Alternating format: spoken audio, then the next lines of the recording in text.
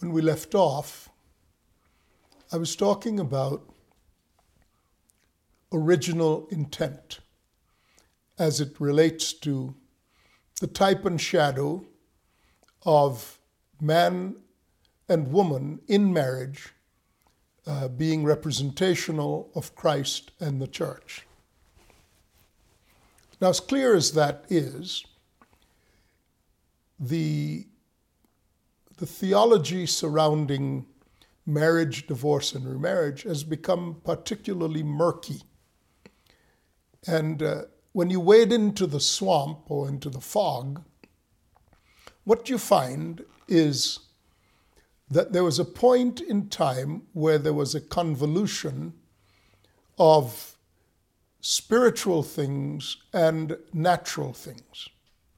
It came about when the church began to seek and to gain the approval of the state. When church law, church authority, the power of the church to adjudicate things relied upon a nexus with the state in which the state granted to the church permission to do things within the church. Here, when this occurred, the state became preeminent and the church became subservient because the state retained final authority in the adjudication of matters, granting limited authority, particularly granting something called ecclesiastical authority to the church.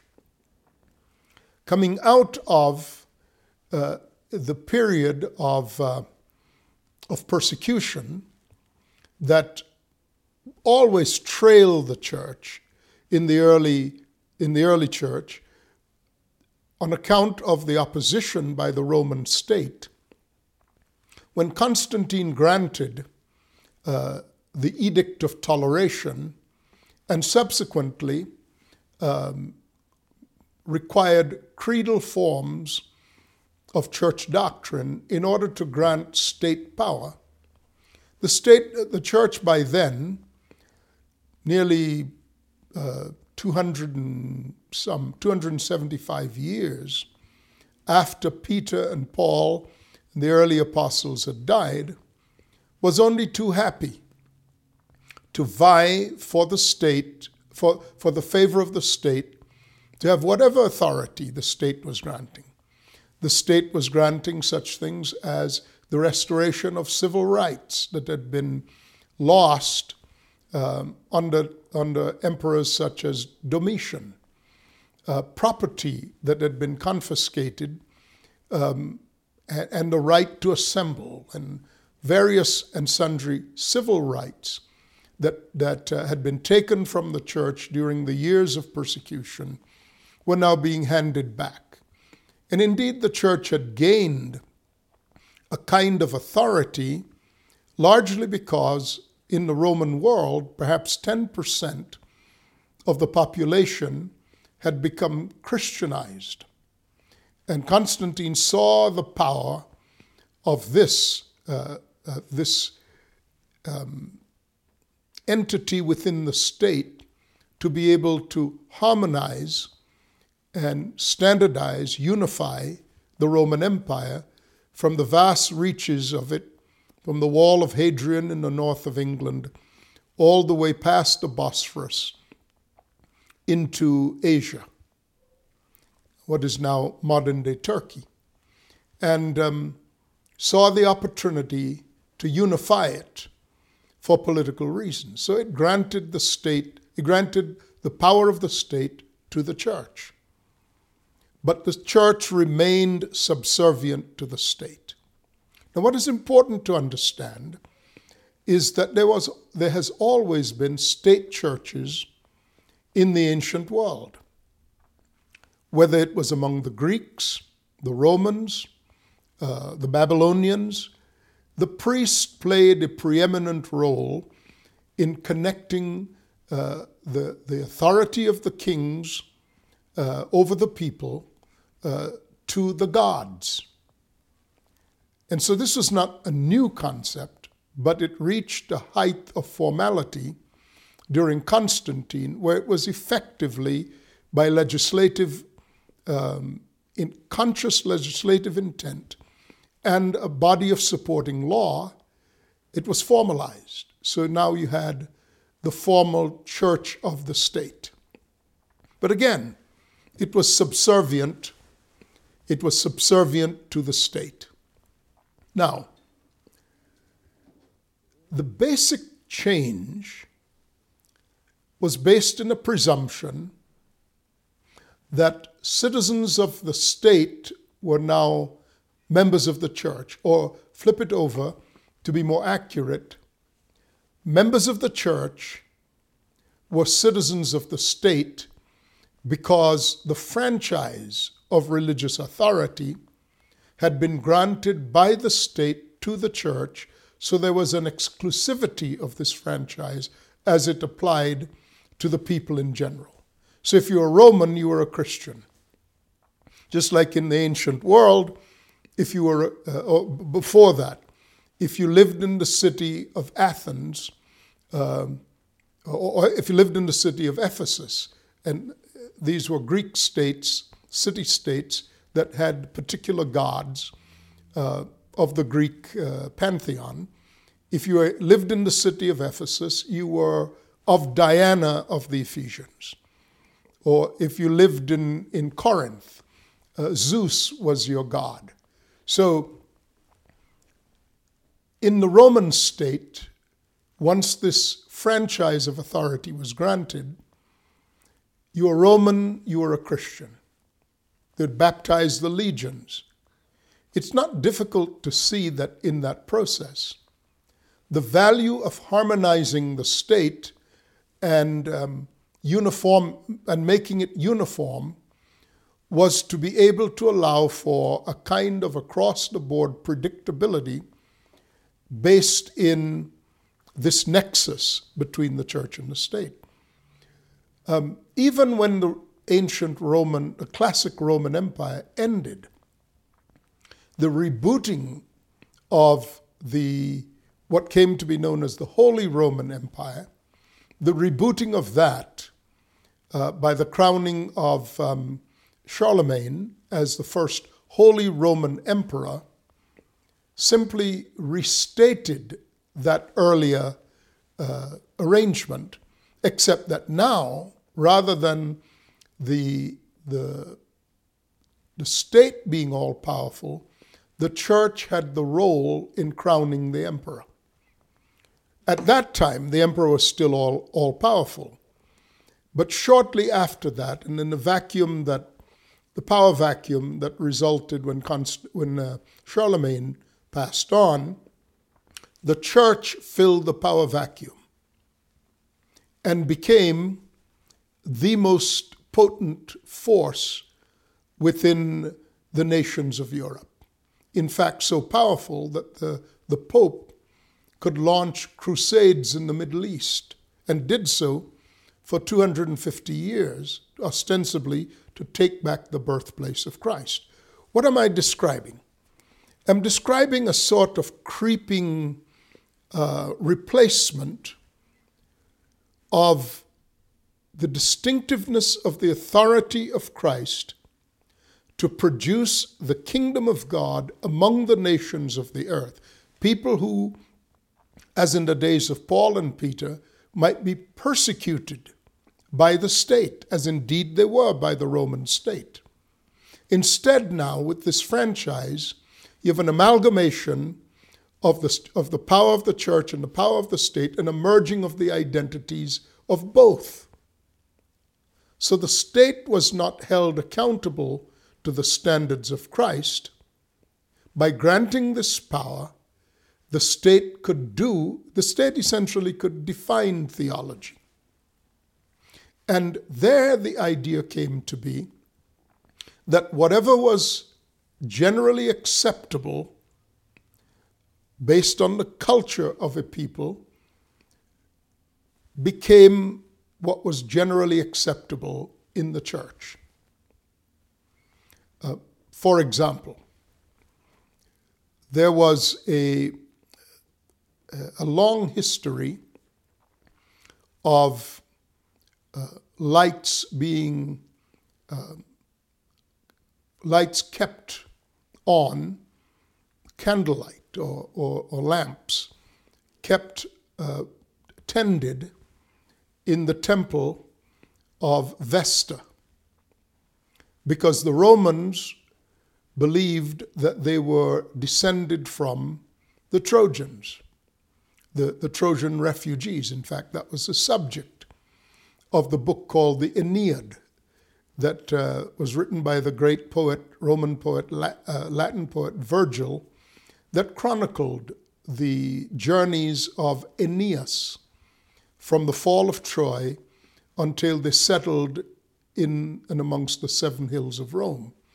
And they brought the hearth gods and the light or the candles that lit the shrines to the hearth gods were placed within the temple of Vesta, the mother goddess of the Trojans, subsequently of the Romans. And the Vestal virgins tended the lights. One of their main jobs was to tend the lights in the temple. And it was really the fire of the hearth, the home, the hearth, the fireplace. The legend was that if the lights in the temple of Vesta ever went out, the Roman Empire would cease to exist. So when the state granted authority to the church, and included in that grant of authority that made the church of the state, it granted all of the religious buildings that previously belonged to various gods and the temples that belonged to various gods, granted all of those to the church to set up shop, as it were, but required certain Romanesque qualities to the continuation of the use of these religious buildings, including women who remained perpetually virgins. Today they are known as nuns. And one of the things that was required was that they maintain the fire of the hearth in the temple. So that's why candles continue. Have you ever wondered where did these things come from? Well, they were vestigial remains of things that were uniquely Roman, as in ancient Rome, pagan Rome, pre-Christian Rome. Vesta was not just a goddess, she was the mother goddess, and the hard connection of the Romans to their Trojan heritage. So the church did not get the right to uniformly decide on every matter what was truly biblical or ecclesiastical. It always had to keep an eye on what the state required of it, because its grant of power was subject to cancellation by the state, because the state and not the Holy Spirit granted it power.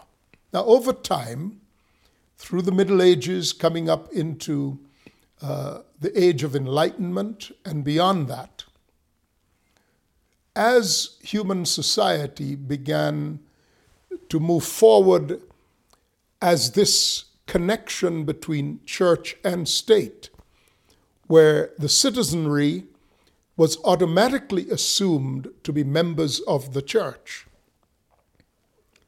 the populations, as new things were received, new discoveries were made, new things were received, the populations began to assume a background of having the same church background. And they simply added new discoveries to this church background. So let's pick up at the point where the great thinker, Thomas Aquinas, began to define law. Before Aquinas, Peter Abelard had written a compendium of ecclesiastical law. So they were very into attempting to define how society ought to be governed. You'll see quite readily that this trend continued even after the Reformation came, when people like John Calvin established the city of Geneva, Zwingli the city of Bern, and they were experimenting with the concept of the kingdom of God or the city of God based on the model of Augustine from the 5th century. They were attempting to define this amalgamation of church and state. In the case of Calvin, Zwingli, Luther, those were more in terms of city-states as opposed to an entire nation such as the Roman state. But the principle is they saw everybody within that city or within that state as being of the same religious persuasion. So they were attempting to understand how society ought to be governed. And Peter Abelard had written this compendium of ecclesiastical law. A contemporary of his, Thomas Aquinas, began to articulate the distinctions of law as he perceived them. And he said that there are 4 different kinds of law. Number 1, he said there was eternal law. Number 2, natural law. Number 3, human law. And number 4, divine law. All right? Now, the one that was developed because society continued to develop was natural law. There, the idea was that there are 7 basic good results that may be observed from natural law. Natural law was supposed to contain basic goods that relate to life, knowledge, sociability, friendship, play, aesthetic experience, practical reasonableness, and religion. So they were attempting to understand law both as it was observable in nature and practically applied to society. And they began to think in terms of what things promoted the good of society. As scientific developments came along, they tended to give even greater credence to the idea that natural law had a kind of pervasive quality that was uniformly acceptable. Perhaps the greatest proponent of natural law in quasi-modern thinking was Sir Isaac Newton, who's famous for the discovery of gravity. And gravity came to be nearly the touchstone for the concept of natural law. That there were invisible things in nature that God had put there, and that when we discover them, they revealed the nature of God. So there was this sort of course, Isaac Newton was a great believer. And in regards to the discovery of gravity, certainly has had and has a great testimony regarding the hidden things of God within nature. And in that sense, it relates quite well to the principle that says the invisible God may be clearly seen, being understood from what has been created, therefore man is without excuse. But as these things go, once the principle is introduced and gains widespread acceptance, it becomes the basis for all kinds of things that are not necessarily consistent with the principle. Marriage, divorce, and remarriage came to be one of the casualties of natural law. Because where you have everybody in the society essentially belonging to the same church, having the same culture, no one stopped to think that although there were civil benefits, one of the 7 characteristics of natural law, civil benefits to society from one husband, one wife, that was in fact not the basis of the original intent. Natural law was a sleight of hand by which divine representation was seen as only a matter of beneficial results. What do I mean? Marriage became a touchstone of value precisely because in a stable Christian environment where everybody was a Christian, everybody was was a member of the church, everybody was a member of the state. Then they began to infer conclusions about Scripture that were not in fact true. It was true that marriage between a man and a woman was a very stabilizing building block of society. That was true. That became the value of natural law.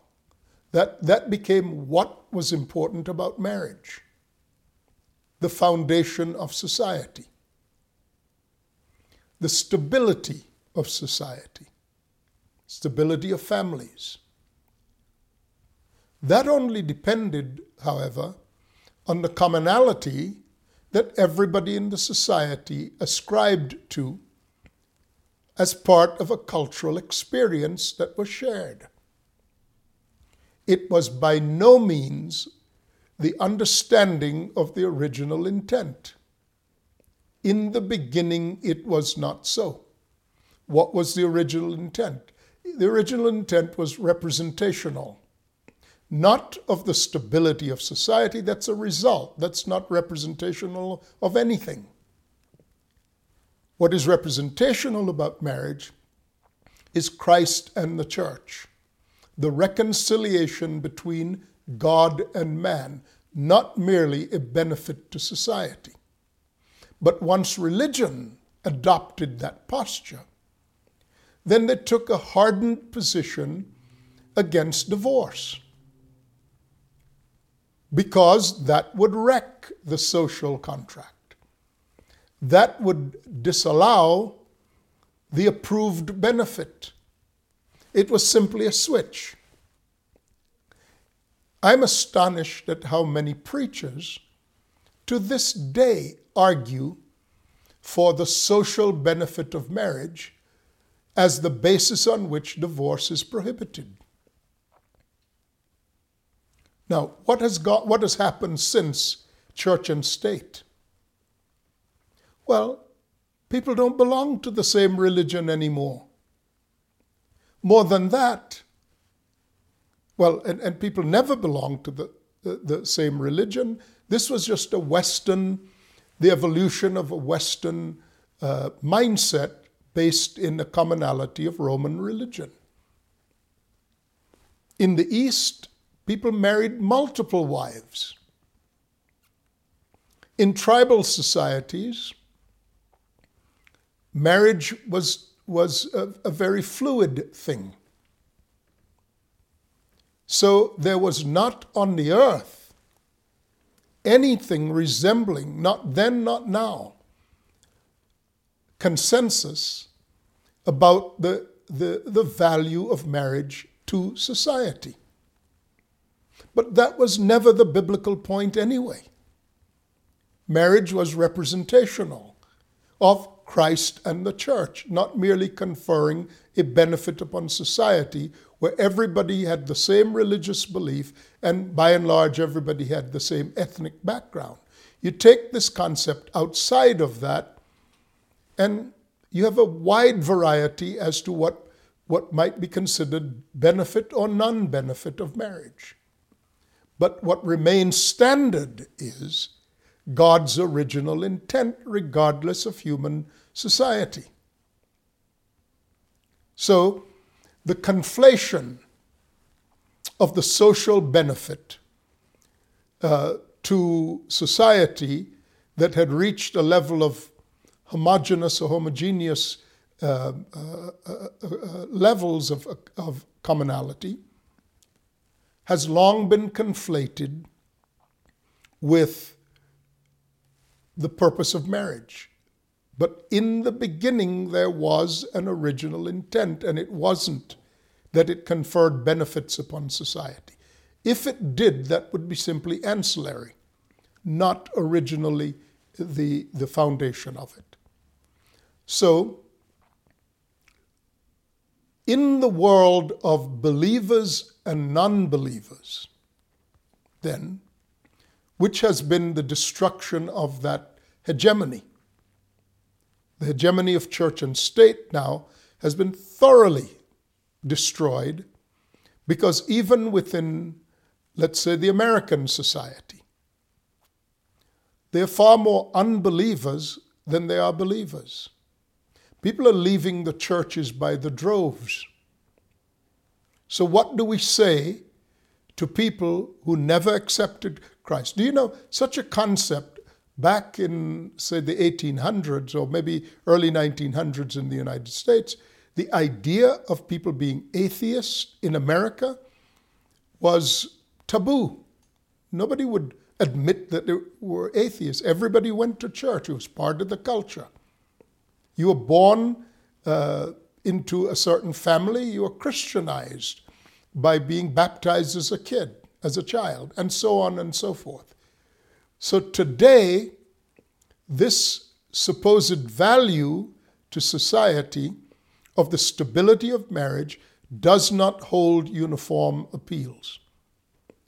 So what I want to do now when we come back is to freely see the interplay between original intent and natural law, and then get back to what believers ought to know and do in regards to marriage, divorce, and remarriage. I'm Sam Solon. We'll continue our discussion then. Thanks. Bye-bye.